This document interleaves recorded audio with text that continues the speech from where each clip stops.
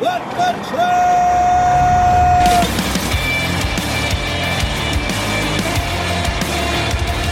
You are listening to What the Truck.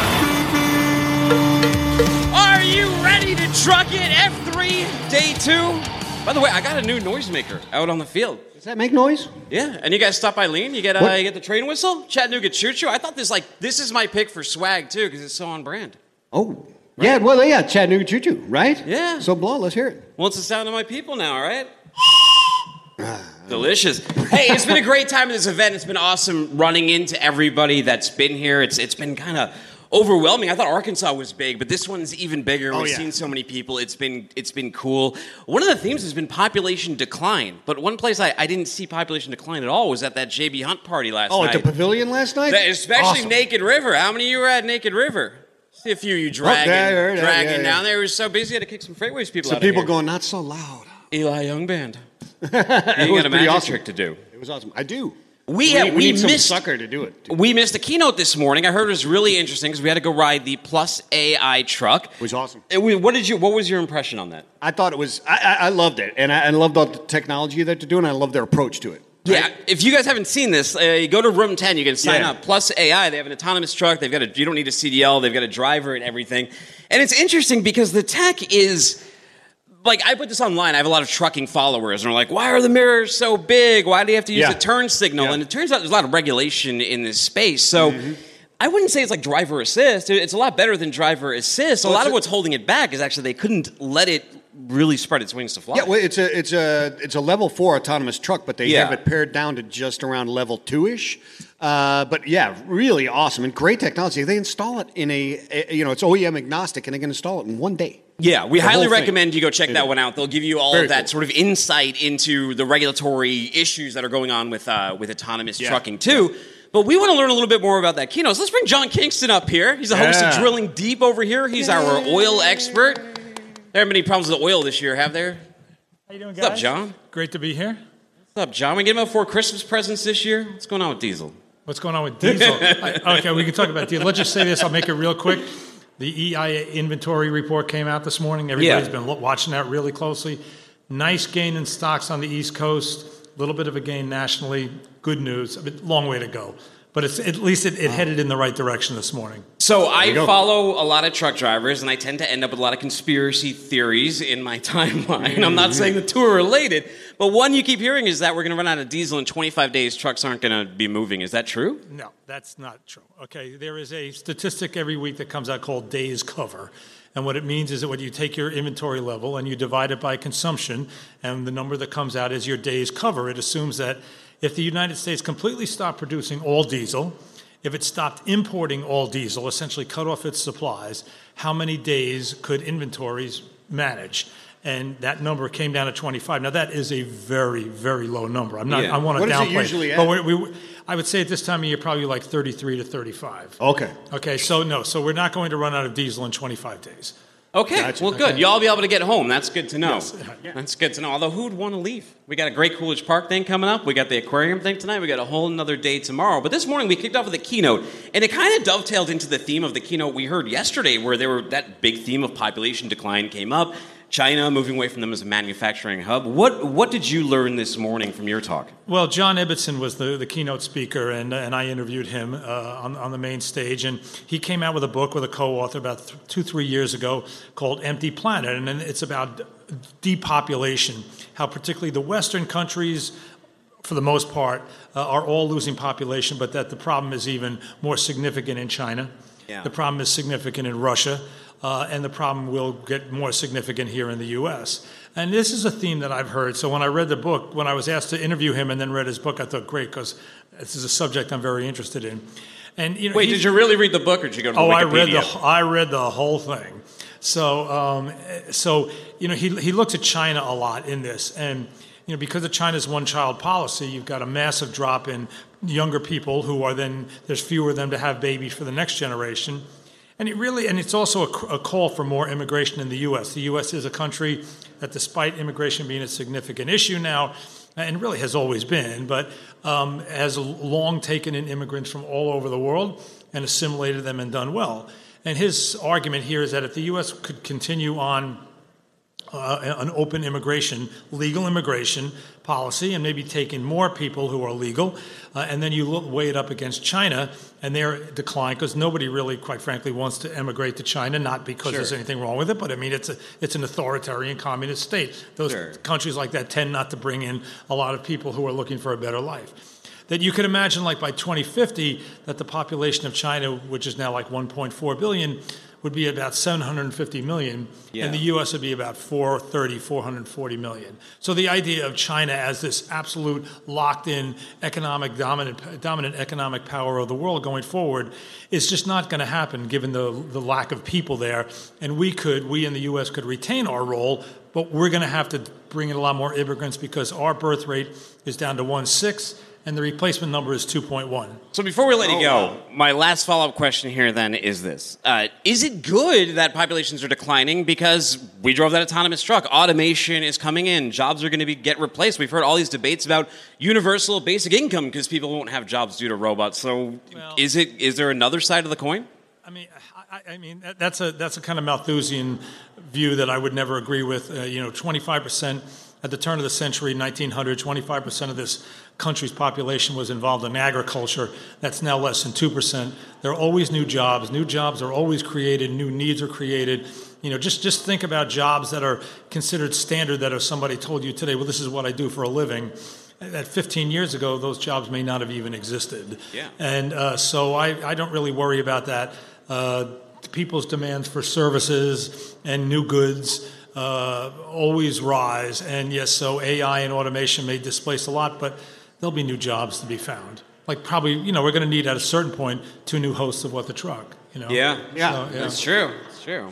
Or replaced by AI. Well, John, thank you so much for coming on. Go see John Kingston on the floor. He'll answer all your diesel. I don't know. What do you want to do at this event? What do you want people to come up and talk to you about? Well, we're riding like crazy. I mean, myself and the editorial team, if you look at freightwaves.com, there's lots of stuff there. So we'd like to get out of the press room and get around much, but we want to write a lot too because we want to share with the whole world, everything that's going on here. So okay, well, if you got a story, tell this man here. John, thanks for coming up. Okay, thank you. Good guys. seeing you in Chattanooga.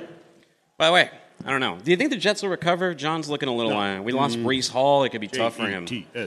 It would be tough. Hey, want to talk to Mario Duck? Or are you? Do we want Mario now, or do you want to come up now, Hallie? Hi. All right. Sorry, they told me I was next. Oh no, it's okay. You can come up now. Whatever you want. Earlier, they were like, "Oh, Hallie wants to come on at the end," so we moved you there. But here's fine too. Okay, how are you guys? We're doing great. How are you doing? I'm good. I don't think I'll be quite as threatening as John. Saying we need 2 new hosts, but I'll do what I can. Well, then she can be the first victim, because the next guest was going to get the magic trick, so you're getting the magic trick, Hallie. We can do the magic trick to all of them. Yes, but they always say never do a magic trick. It's like a 3-card Monty, right? Have you seen this? I have not. Okay, no. So you see the black card right there in the middle. I do. See where's it going to be? Where's it going to be? Right? Okay. Pick it up. Pick it up. Yeah, pick it out. Pick out the black card. Pick out the black card. Oh, mind freak! Look at that, amazing stuff. Nobody's clapping. You know why no one's clapping? Why? It's a lame trick. It was better when the actual professional magician did. Yeah, it's only lame when you. So this is more about your skills. I'm not a Michael magician. Vincent. Yeah, probably. How's the event treating you so far? It's been great. We were at TIA last week, so it's great to see people there last week, and then this week, and then of course new faces because there are so many people here, like you mentioned earlier. Yeah. Well, what are you talking to people about here? What problems are they facing in the industry that we're that in the economy that John talked a little bit about, right? With interest rates increasing and labor, just finding the right people for the right roles and what brokers are, trying to focus on in terms of technology and which partners they're working with. So you published a blog recently about bringing transparency to payments for brokers. Can you tell us a little bit about what that's all about in case they hadn't read it out there? Yeah, absolutely. The blog just came out today, and it's about our transportation payments network and how we're connecting brokers, factors, and eventually carriers and shippers through structured data, right, at the source of truth, and working to really uncover a lot of this fraudulent activity that is taking place. And just people have been able to kind of work under the radar for a while because you're not quite sure who they really are, right? And with the volume of payments that are flowing through the network right now, we're able to see very specifically who these carriers are and A specific example is a carrier who maybe have a 2-asset trailer, but they're running, a couple hundred loads a week. And we don't have that visibility, or we traditionally haven't had that visibility that we now have today. And so obviously that's an indication of potential double brokering that we're able to surface from the data we see. Yeah, so security is a big part of it, right? I mean, but in such a tight market, right? Is it? How does technology help in that? Yeah, so as Garrett mentioned earlier, we're able to authenticate bank accounts for carriers, and that's really helping our brokers focus on what they do best, right? Which is working with their carriers, booking loads, and really expanding their brokerage, not focusing on the payments aspect or really validating carrier bank accounts. And so I think that's where we're really strong in helping brokers. Interesting. So why do you think brokers are turning towards tech, especially now? I've heard a lot of people, they're stopping by all these booths in great conversations. Why is now the time? Yeah, I mean, I think it's always been the time, right? I mean, the last couple of years, everyone has been growing really steadily, and in order to continue with that scale, they've had to turn to technology partners. So the last couple of years have been really great for brokers. It's been really great for TriumphPay. We've been able to grow. And then the inverse is also true with the economy that we're about to enter. Scalability is very important, making sure that you have people in the right seats doing value-added roles for your company. And so what technology partners are able to take on some of that automation for you. And then the last thing that I wanted to say about that was integrating with different partners is also a big conversation point, right? There's a ton of technology partners here, and your tech stack's really important. But what I talked with another broker about the other day is they have 15 different applications. Is that actually helping their brokerage, or is it making more work? So I think integrating tech partners is really important. Yeah, paring it down to make sure that it's efficient. You don't have tech just for the sake of having tech. And also freeing up capital, right? So the speed of the payments, the ease of this payment, taking over the back office, that type of stuff is important. But freeing up that capital as well, right? Yeah, absolutely. I mean, with the rising interest rates and what, your working capital, making sure you're having that for projects versus tied up in your quick pay program or tied up in your payments process. Yeah. As a bank, when you really focus on like what you do best, that is what we do best. Tough. Okay. So moving into forward, what are you guys looking at in the fourth quarter and into the first quarter of 2023? Yeah, just continuing to grow the TriumphPay Payments Network. We're at an annual run rate of $1.2 billion now, adding more brokers and factors to that to really streamline the payments process. And just looking forward to having a lot of conversations with brokers right now. Like, what are the problems you're facing and how can we help? Whether that's with fraud, with automation, or something completely different in the post-load world. Cool. Well, hey, why should people stop by TriumphPay's booth today? Why should they interact with you out at all these experiences? Why should they come up to you at the aquarium? Who do you want to talk to? Yeah, absolutely. First and foremost, we have beer at our booth right now, so come have a drink with us. There you go.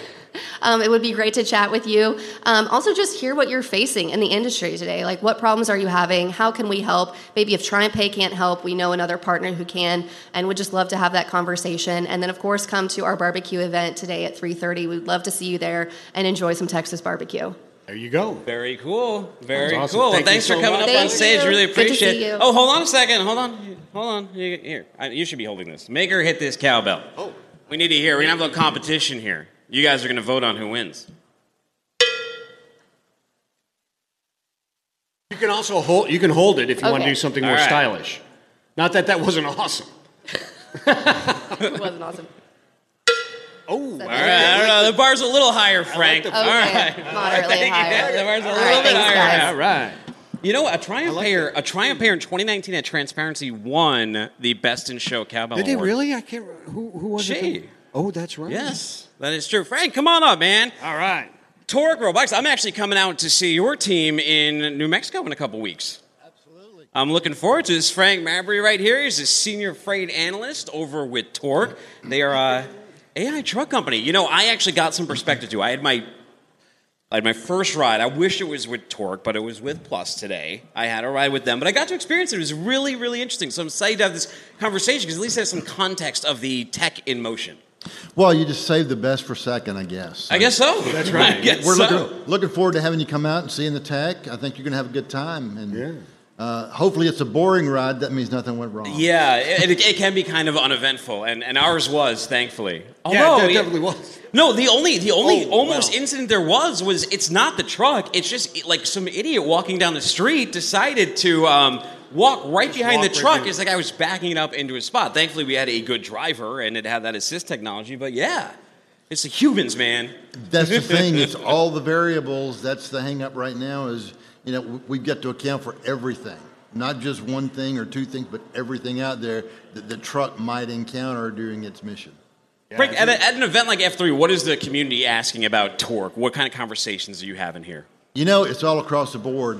One of the main things we're here for is to quell some of the, the false news, and it's going to take over everything. And I'm here to tell you that if you want to be a truck driver and you want to go into this industry now and you want to retire, absolutely do it. There'll always be a need for truck drivers. And just like your first guest said, it's going to create newer jobs.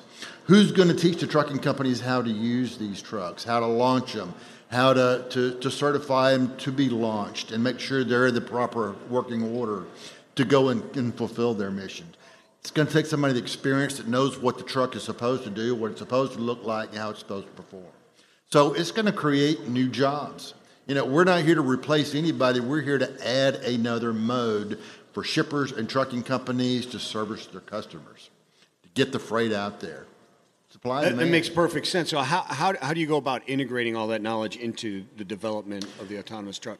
So that's one of the things that is part of the corporate strategy team that we're doing now is, now our business model is, we're an independent subsidiary of Daimler Trucks. And their motto is they don't compete with their customers. So you're never going to see a Freightliner trucking company or a Daimler trucking company.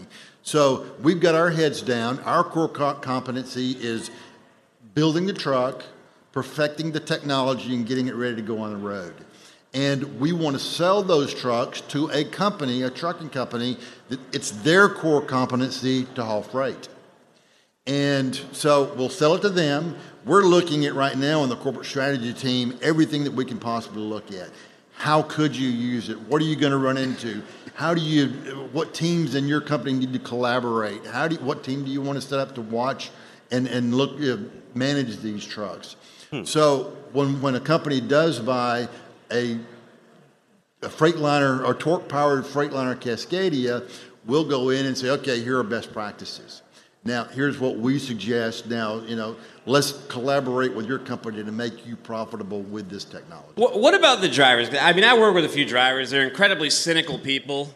There's one of them over there. But, there's always this sort of perception that comes in that, like, engineers know engineer stuff, drivers know driver stuff. Why is an engineer designing stuff for truck drivers? How much involvement is there with the driver and that user experience? Which is an interesting thing to think about, because if you think about automation, there is sort of like, Well, a tremendous amount. I've got over 30 years experience in the transportation industry. I actually have a CDL, so, I'm part of that. We have drivers right now that are testing. We've got basically 3 phases of testing, simulation, closed course track, and then on the road testing. It's all right now driver in, so the driver's there. It's probably one of the toughest jobs because he's got to be alert for anything and everything at any given moment. With the computer driving the truck. So he's got to be alert. He's giving his feedback on what he sees, how it handles, what it should do, what it did do, as opposed to what it should do. So they've got a tremendous amount of input on what we're developing right now. Yeah, so what about the safety standards? I mean, you go from state to state, and you can have level 4 here. You can only have level 2 there. You can do that, and there's federal regulations on top of that. How do you stay on top of that and kind of weave through that? So we've got a compliance division that works very closely with the federal government and the state and local governments. All of the states that we're testing in right now on the road, it is illegal to test in. That's going to currently grow. I mean, there's still a ways to go before this is commercialized. So, I mean, let's be real. It's going to be a while before. I mean, we're not going to go commercial until it's safe for my family, your family, and the guy next to us to be on the road with that truck. So I think it'll all get there. It'll get there sooner than you probably think. And technology, I mean, it evolves every day. So yeah. So the standards kind of change as you evolve, as the industry evolves as well, Yes. right? So it's a lockdown now, but once you prove a certain step, then it can expand and move forward. You got to prove it, right? I wouldn't even say it's a lockdown. Just in the recent couple of months, Oklahoma, Kansas. I mean, there's a lot of them that Yeah. are already. They've got this on the forefront. I just talked to a lady from New Jersey that's on the economic development team, and she says they're already talking about it. So.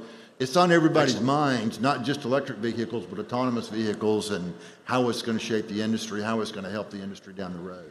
Nice. You think I'm going to like that truck on November 15th? I think you're going to love it. It's just amazing. I mean, with your background too, you know how a truck's supposed to handle. So, I mean, the other day I was doing a demo with a customer out there, and a car flies up and pulls right in front of the truck, and I started laughing as we're doing the demo. And he says, "What's so funny?" I said, "Well, I was driving the truck. Our faces would be against the windshield because I just slammed on the brakes. Whereas the computer slowly backed off of the car and did it just as seamlessly and as safe as you can imagine." Yeah. And he's like, "Oh, I didn't realize that." And I said, "Well, I mean, driving in, I thought it was interesting because I thought that, I freak out when other people drive. I'm always like, "What are you doing, you idiot?" Yelling at the person next to me. But here within like a couple minutes of like when I was in autonomous truck, like it hadn't hit anything, and I was just like, all right, I'm just looking out the window, seeing if it seems to drive the same. So I think the adoption of the technology and like the fear that we talk about people having sometimes, I think that's going to dissipate really quick if the technology proves itself. Oh, absolutely. And, at some of these conferences, I've also had the insurance companies who a year ago were like, okay, whoa. Now they're really embracing. They're like, hey, I want to hear more. It seems like it's going to be a lot more profitable for them because it's a lot safer, a lot more consistent. It's not going to have road rage. It's not going to be out there going, hey, that guy in front of me is doing 65. I want to do 66, so I got to go around him. Yeah. It's got no ego. Yeah, it's got no ego. And then you got maintenance and fuel savings as well because it's driving at a reasonable in a reasonable manner. Absolutely, the wear and tear and the maintenance on the truck is going to be, we think, a whole lot less. Truck's going to last. You're going to get a lot more use out of it, which makes your profitability that much better. Now, do they get bullied on the road at all, though? Like, because I know, for example, like I'm a masshole. I'm from Massachusetts, and if someone's like obeying the law and like going the speed limit and not cutting people off, like they're going to get harassed. They're going to get flipped off and it's like, what are you doing? Why are you driving normal? Like, do you have to put like an attitude chip inside the truck? No, it's just going to be consistent. I'm from Atlanta, so I'm with you. You're either 80 miles an hour or get out of my way. Oh, no, you're from Atlanta, so then who do you have? The Vols or the dogs? Oh, I got the dogs all the way. He's got the dogs. All right. He's got the dogs. But you talk about handling. Can you handle this? You guys just going to accept that out here? We got a lot of Tennessee people. Vols or dogs? There we go. Did you say Roll Tide over there? Is that what I heard? I got no dog in a fight. He's got to play this. All right. Dogs all the way. All right. The bar just got higher. Mr. Who is next anyway? Is it Daniel? Daniel Powell. Come on up, Mr. Daniel Powell from Optimal Dynamics. Where is he? Thank you so much, there Mr. he is. Mary. Daniel. Good to see you. Yeah, good to see you in person. Hey, man.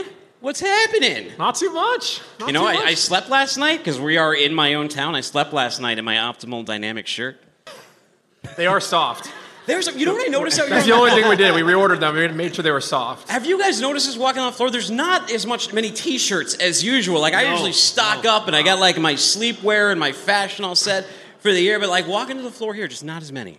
We got to tell Kenzie to get more shirts. Not as many.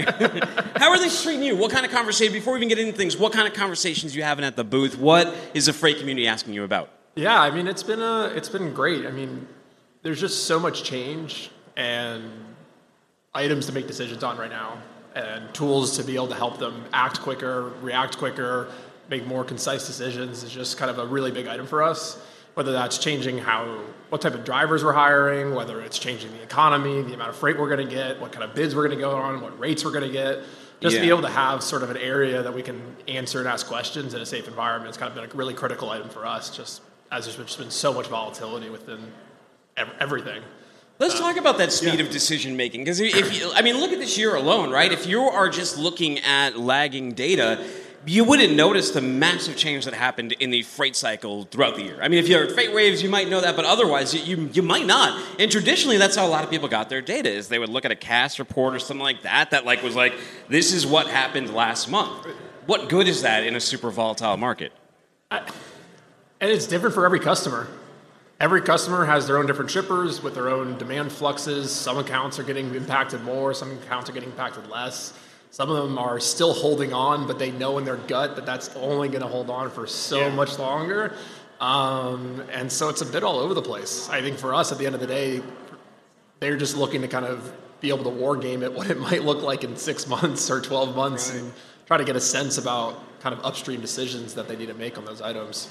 So the dynamics of, planning and execution are obviously important, right? Yep. And executing on a plan, but having it be a dynamic plan. You see what I said there? There you go. A dynamic plan is important. It's got to be living and breathing, right? Yep. And you've got to be looking outside of your own comfort zone. You talk about customers have this and customers have that, but they got to be looking outside their world and those influences as well, right? Yeah, 100%. I think when we first talk to customers, a lot of times they'll get really caught in on, is Dune or Danny taking that load? That's how we're going to make all our money. But at the end of the day, if you have all of those upstream decisions wrong, if you have the wrong accounts, if you have the wrong drivers hired in the wrong area, there's just not a lot of juice to squeeze out of there. And so it's super important to look at market data, look at rate data, look at the simulations about what might happen, and also have a system that can kind of carry it through to execution.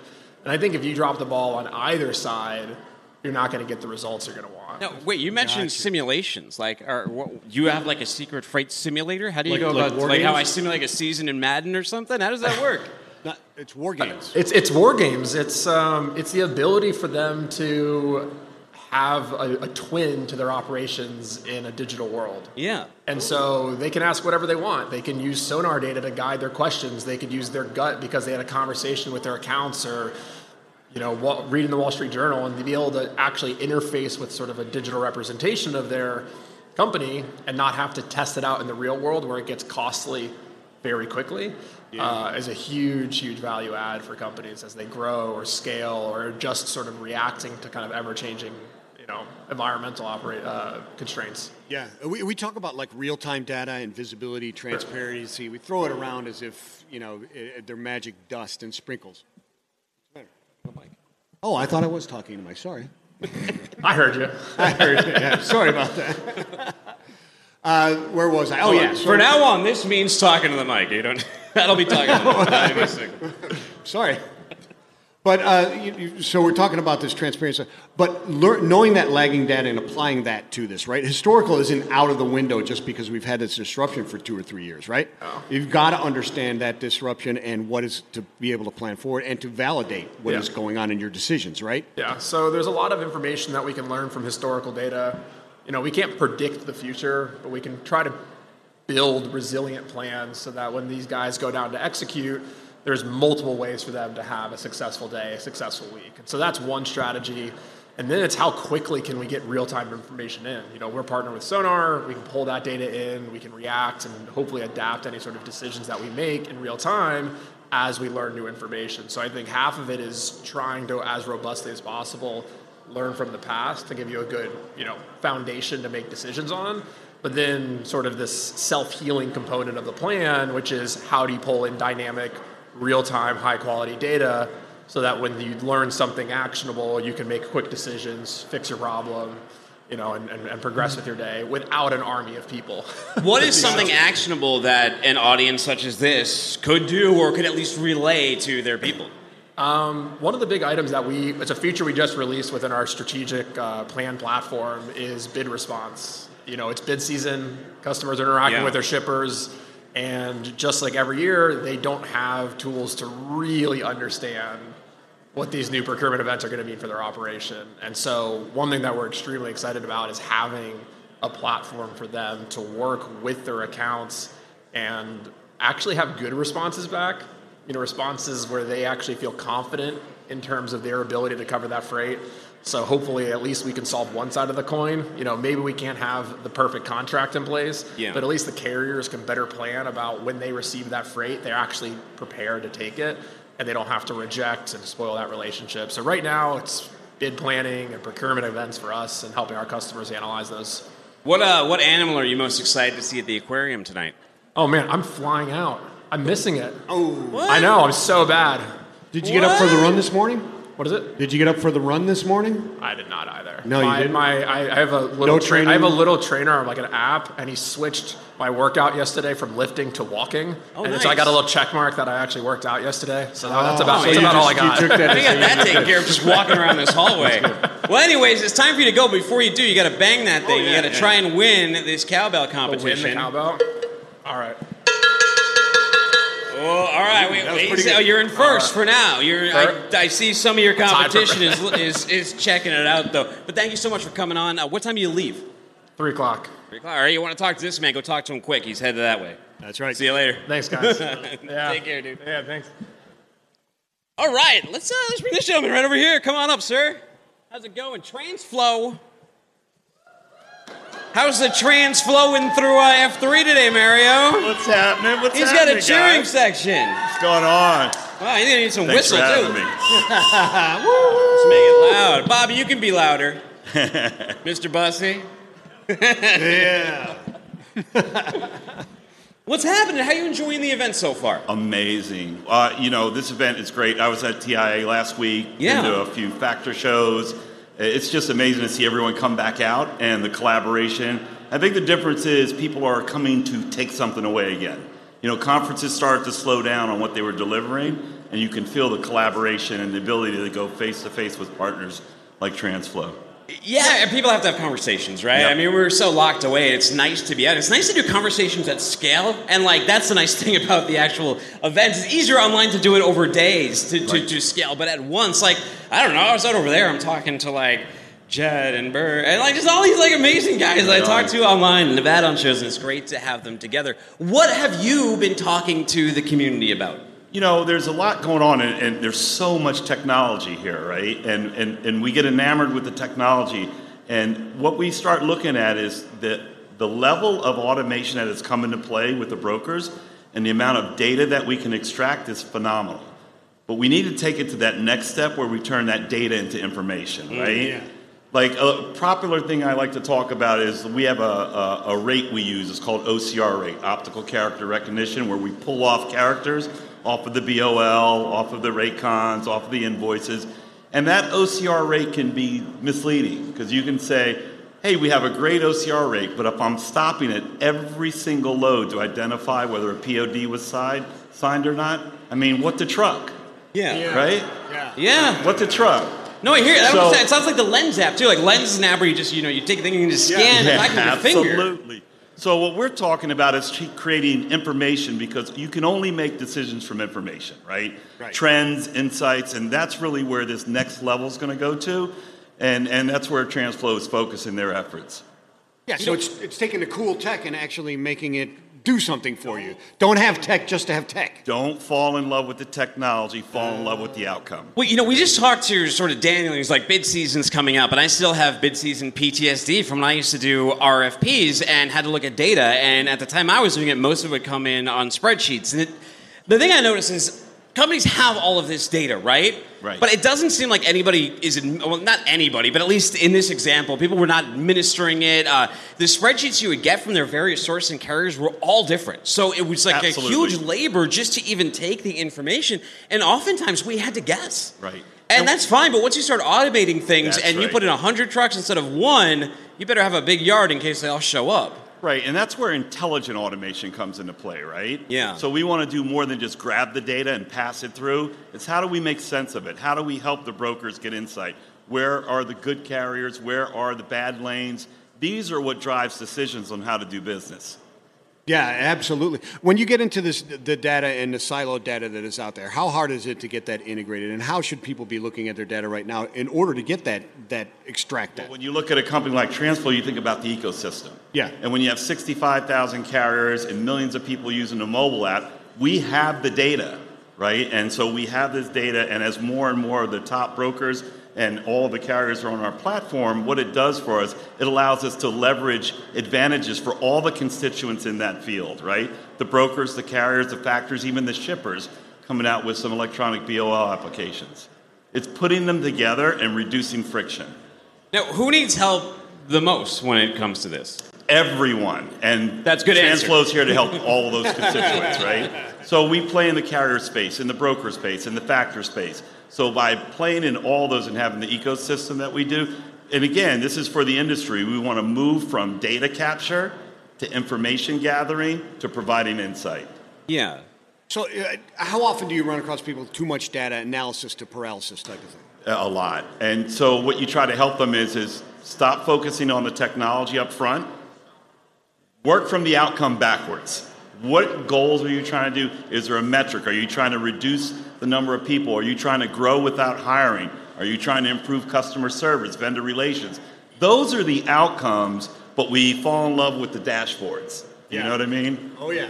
Well, I remember when I used to do freight sales, we had this one guy, and I remember he spoke up during a meeting. It's not always a great idea to speak up during meetings. And he raised his hand, and he goes, "Are we going to get the cloud?" And this was during a sales meeting, and it was a great teaching moment because I had a good sales manager at the time, and he's like, "You're a salesperson. Do you need the cloud, or what are you trying to accomplish? Are you trying to get documents from like what are you trying to do with it? So what you actually need is much more important than what it actually is." Absolutely, you nailed it, and that's where we try to help people understand is by meeting with them, understanding what their pain points are, figuring out what solutions in our stack will fit, as opposed to a hammer looking for a nail. Yeah. Yeah. So reduction of repetitive type of... Repetitive clerical tasks can be automated. Where we want to move to is hyper-automation, making decisions. Yeah, so it's like automated trucks, automated vehicles, right? Yeah. It frees up that talent to do other... Knowledge work, not clerical work, right? That's where they're dying. You take on more business, you hire more people. We're here to help by allowing you to grow without more people. Well, if you listen to our keynote sessions here, too, you would find out that pretty soon there won't be those people. And it's not like, oh, this is speculative. I mean, you just look at the birth rates, look at the Zoomers, look who's there. We're a generation away from this being really, really precious. Yeah, well, let's empower those knowledge workers, right? Of course. And not talk about getting rid of them. Oh, absolutely. Well, they're not going to be born, so you don't have to get rid of them. They're just not there. They're just not there. What are you, before we let you go, what are you most excited about moving into 2023 in your space?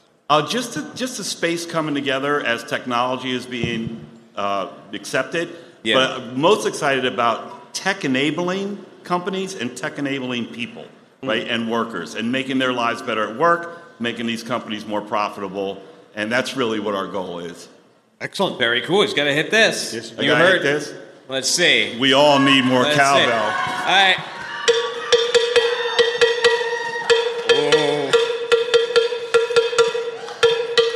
Low ride. I was going to say, he just threw dirt on everyone. He not only dug a hole, he threw you in there, he buried you, and he threw dirt. Nice job, Mario. Hey, yeah, a little extra for that. Give me your own cowbell over that one. What's that? All right, let's bring Justin Oliver from Primo. There he is. He's got, he gave me my favorite hoodie I've ever gotten at an event, and actually I lucked out and I got two of them, Michael Vincent. Oh, so you got two of them? live in those things, yeah. Up, because you had like Anthony Smith running around as like your street team one day and, in Freightways, and he was just handing out shirts and he was handing out the hoodies and everything. Yeah, we had to come with the best gear, but we had to share it with our Freightway family. So I'm glad you guys like it. Glad they fit. Well, I liked it because like we first saw this, you had done the rebrand, right? Or you gotten the brand together in Arkansas. And I was like, are you guys here from a skate company covering this or not? You're like, no, we're just going in this direction. How has the reception been to sort of the Primo brand that you're putting out there? Oh, it's been good. I heard a pretty fun analogy, like when Coyote burst on the scene, 15 years ago or so, like they were really dope. Like their branding was off the charts. And so anyway, somebody had come up, I think it was Pat Martin came up to me. He's like, hey, you're kind of like the next Coyote with this Primo branding. So, I found a guy who was like a world-class branding and brand architecture guy for the startup scene. Yeah. And he didn't know anything about logistics. I'm like, I need you to come in here and just walk us through this journey. But Primo was really fun, not only because we were, building out this great swag, but, most of my employees are in Colombia and Mexico. We have just a serious Latin vibe, in our culture, and they are all about family. And Primo means cousin, and so it felt right. And so that's where it came about. That's awesome. But you're not all about just swag, right? No. So what are you bringing to the conference? What are we talking about? Well, I think what I wanted to talk about is I offered up a title that maybe sounded a little bit harsh or cocky or whatever, but I said, there's very few blue oceans left in logistics. Yeah. Most people are swimming in a pretty bloody red ocean, and that I'm stealing that from the book Blue Ocean Strategy. And if anyone's read that book, it talks about some incredible brands like Cirque du Soleil. For example, Cirque du Soleil was one of a kind. What Nintendo Wii did when they came out with the Wii controllers, that was a genuine blue ocean they were swimming in. They didn't have what competition. What the truck did to podcasting and freight. Exactly, right? One of a kind. And so for me, this is my third time running a 3PL, and my belief is the same today in 2022 heading into 2023 as it was 17 years ago, and that's that managed transportation and having customer engagement where we pursue everything or nothing. And it's not for the faint of heart, but what I mean by that is we're going after customers now and saying, essentially, work with us, let us control 100% of your freight budget so that we can actually apply a dedicated team, give you bespoke TMS, do project management, freight optimization, have the aggregate data both from the front end order, visibility that we get and the back end freight audit and payment data we get to then come to you with continuous improvement ideas into perpetuity. Again, it's a long sales cycle. It's hard to scale, but when you land accounts that are really willing to engage with you in that fashion, that's when you can really start to drive, significant value. So it's not to say that every other way of doing freight management or brokerage or 3PL is the wrong way. It's actually quite a bit easier to scale your more traditional middle mile, point A to point B brokerage, the transactional model, if you will. It's just harder to differentiate. Now, having said that, to make the case for people that are in a more aggressive and competitive, pure play brokerage market, what I'll call more of the transactional market, there's just like a host of incredible companies here that can help them, though. From an enablement standpoint, the beauty of this conference is, if I'm running a brokerage, I can come here and get introduced to people that can help me with insurance, with trade finance. Mari was just up here talking about the things that they can do to drive productivity and efficiencies inside their business. What we try to focus more so, though, is on customer experience. What are the tools we can build that are going to genuinely change the way that they're handling their supply chains and their demand chains? And I think the only way to do that is to have really, really focused people, bespoke TMS, and then really an open book pricing strategy. So that's our differentiator. So how does the Latin element factor into all of that? What does that bring to the table for Primo? Well, I think there's a number of 3PLs that have had experience working with one of the vendors here, Lean Solutions Group. I mean, sure. Latin America has a tremendous nice whistles. Yeah, nice whistles. I like the whistle. There's great talent throughout Latin America. Certainly, Colombia, I think, is a hotbed for talent. Medellin is a hotbed for technical talent. So there's just a great access to engineering pool down there. And so, what you'll find, though, and I brought this up with Anthony last time I was here in the spring. The vibe I get from my Colombian workforce, my Latin workforce, and the same would apply in Mexico, they take pride in customer experience and they take pride in the brand that they work for, kind of the way the U.S. worker did 30, 40 years ago, right? I mean, like, whether it's hats or T-shirts or coffee mugs or just, they really want to run and brag to their friends and family that they work for a U.S.-based company, they're doing all this business in North America, and they live for the brand. I mean, they bring their heart and soul to the business. And so that's a pretty special thing to see. It's not like I'm going to sit here and try to, smack talk millennials here in the U.S. It is harder to get that loyalty. People are quicker to, the minute they, hit a moment of adversity or they haven't been named a VP within 6 months, they want to leave, right? Yeah. You don't experience that in LATAM. So. That's very interesting. And plus you've got the population change as well. So we've learned over the last couple of days, Mexico is our next, it's where we're finding the labor. And then Mexico needs another Mexico. Exactly. Right? Which is going on there. When you talk about bespoke TMS, go into that a little bit more. What is... Yeah, thanks for asking that. I've been watching TMS for almost 20 years, and I think everyone's trying to continue to refine the way that you build your rating engine to use external data to make smart routing decisions and try to pair capacity up with demand. And that's fantastic, and there's been great progress that I've witnessed, in especially the last 5 years. What I think is missing is bridging CRM with TMS. Okay, so the way I look at it is file management, contact management, ideas, issues, case management, optimization events, whether that's mode shift, consolidation, all these ideas that get amalgamated through day-to-day conversations, through QBRs, annual business reviews. most of that information like goes and just disappears into ether. Yeah. I might be keeping it in Salesforce. Someone else might be keeping it in HubSpot. And someone might be writing on literally a yellow pad, right? Or sticky notes. And like, to me, it's just ridiculous that we don't have a common repository or dossier of every idea we've ever talked about, every bid that we've ever bid on. Because when you amalgamate that over time, the quality of your reviews are only going to get better and better. And more importantly, it's like a CYA situation. If some new hotshot procurement guy comes in and wants to shop me, I want to be able to say, hey, hold up. Before you take Primo to bid, why don't you look at what we've done for you in the last 4 quarters, 8 quarters, however long that's been. And so now you've got this control tower that's, your report card for everything we've done, or every idea we've brought that you chose not to act on.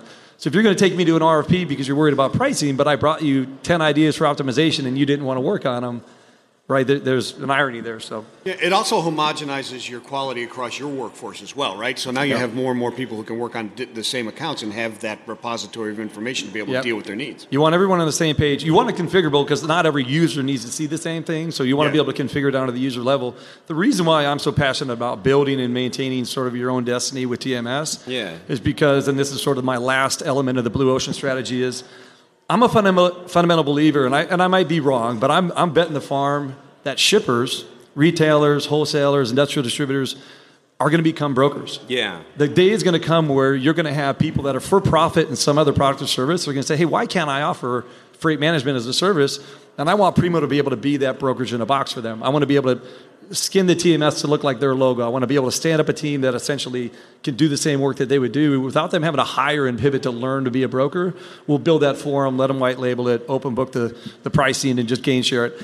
That's I don't see a lot of people doing that, like turnkey, like I'm just stand you up the brokerage, the team, the pricing, everything you need. Now you go offer it as a retailer, right?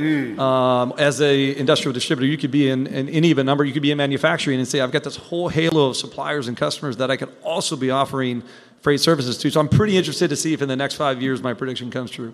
Now, you're a passionate person. I'm a passionate person. When you're passionate, things chafe your ass. What in freight chafes your ass? Oh, man. One, like all the catchphrases. Like I was joking last night, like between AI, ML, and blockchain and visibility. And it's like there's there's a million catchphrases. I think the thing that frustrates me is there is a host of world-class technologies being built and funded. Like we've seen the emergence of venture capitalists come into our space and private equity capitalists come in to help this relatively archaic industry advance. My fear is, and it sounds like you've had previous speakers touch on this, we're spending all this time and energy to amass this data, and what are we doing with it? I think the activation is still lacking, and part of that's just because, one, you've got to have people to do it. When we talk about a knowledge worker, like people have to actually take this information and put it to work, whether it's for the benefit of the carrier, the benefit of the customer, or to improve their own productivity and profitability. And so you need really smart people to do that, and you actually have to recruit and pay them properly and let them do the job. You can't just say, I'm going to subscribe for Sonar or P44 or TransFlow and then not do anything with that information. So I think that there's an element of that definitely chaps my ass. I think the other piece really has to do with, like, I don't think a lot has changed when you look at employee churn. Yeah. Most people in this space are used to there being like this, call it 6 month to 2 year sort of cycle where kids are just processing in and out of companies. Oh, like that quiet quitting thing? Yeah. That's marketing BS. That's nothing new. Oh, you're only working as much as you're paid to work. Oh, the horror. Wow. Yeah, I mean, I think, listen, the obligations on the employer, give them a reason to stay. And it isn't all compensation. You got to develop them. You got to show them that there's a career track. And if you're lazy about that, then why are you sitting back surprised that they're leaving? So that still chaps my butt, too. All right. Well, now chafe the cowbell's butt. I mean, I was thinking, how do I, do Blue Oyster Cult or something? I don't know. How are you going to be like Santana?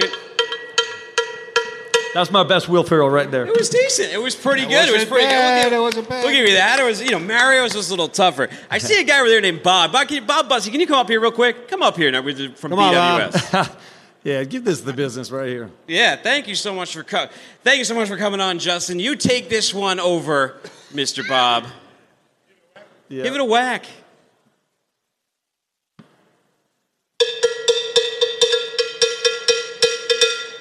Ooh. It's gonna be tough. Better than me. Better than me. It's gonna be tough. It's gonna be tough. Take it easy. Hold on, Bob. Give a shout out to your people. What's up, man? You're here at BWS. I'm here with BWS Logistics. Hold on, talking to the mic. Thanks for having me. I'm happy to have you here. It's nice seeing you in town. Here. Yeah, it's been great. It's an amazing event. It's great to be here, and it's just been excellent. Well, you know what? We're seeing everyone in person. I've had a lot of guests on What the Truck remotely, but you are the only one to ever do an interview from a Star Trek convention. So I did do that. Yes, and impromptu. Interview of Trekkies. Klingons, everything, whatever it takes. What's going on in the beverage space? People drinking more and kind of depressing society? Luckily, I won't say it's a disaster-proof space, but people are always going to be drinking a little bit, so it's doing well. What do they drink more, good times or bad? Yes. I think in good times, it's more. You see more like. Speaking about peak for this year, it's been a real mini peak, if at all. And I would imagine there's different brands that people drink when they're happy or sad, right? Yeah, I would think so. When things are going great, they may drink more of the $36, $38 bottles. Right. And after that, they might tough times. They might be more the $12, $3 chuck type stuff. Yeah, there's only so much Goldschlager you can stomach. Yes. Wild Irish. Before I let you go, though, any other tech like in beverage? Because now I'm curious. We're learning about all these new tech. Anything new going in terms of freight and servicing the beverage space? Not so much. We are embracing a lot of the tech that's here and that kind of thing. And something I heard Craig Fuller say today really hit home, and it was that all this tech is great, but at the end of the day, you still have to. It's all about personal relationships, and that's what's being developed here. I came out of the trade show industry 12 years and found my way into this space called brokerage, 3PL, through losing my job at a company who produces trade shows. So being back out, seeing this great event here is being produced, I believe it's by Freeman. They've done a great job. And what's a tougher space, the 3PL brokerage space or the event management space? They're both tough. They both have long hours. They're both difficult.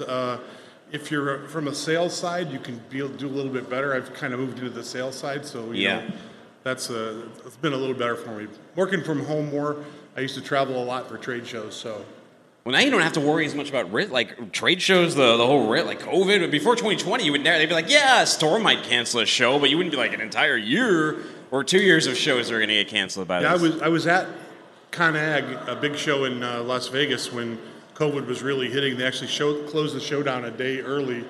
March 19th, 2020 was my last flight until, I don't know, about maybe half a year ago. So it really changed things for a lot of people, but the pivot's been great, and BWS Logistics has been doing great. We grew from 2 employees when I started. We have 27 now. We also are big fans of Lean.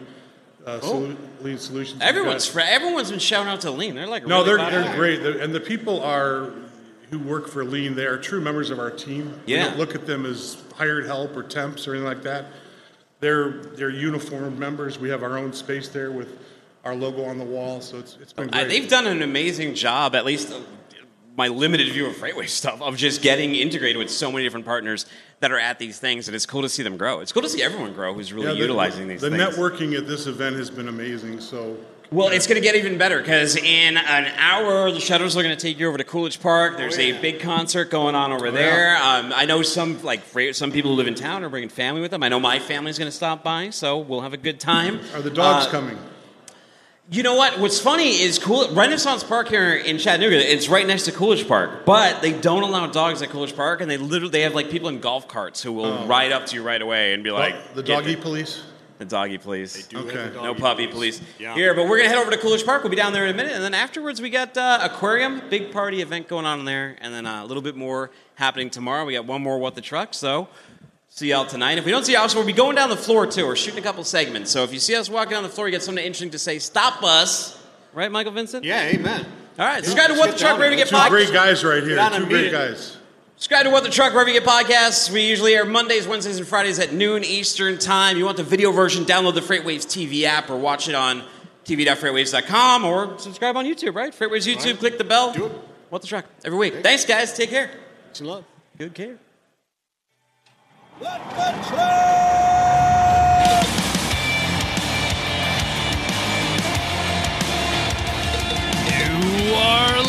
listening to What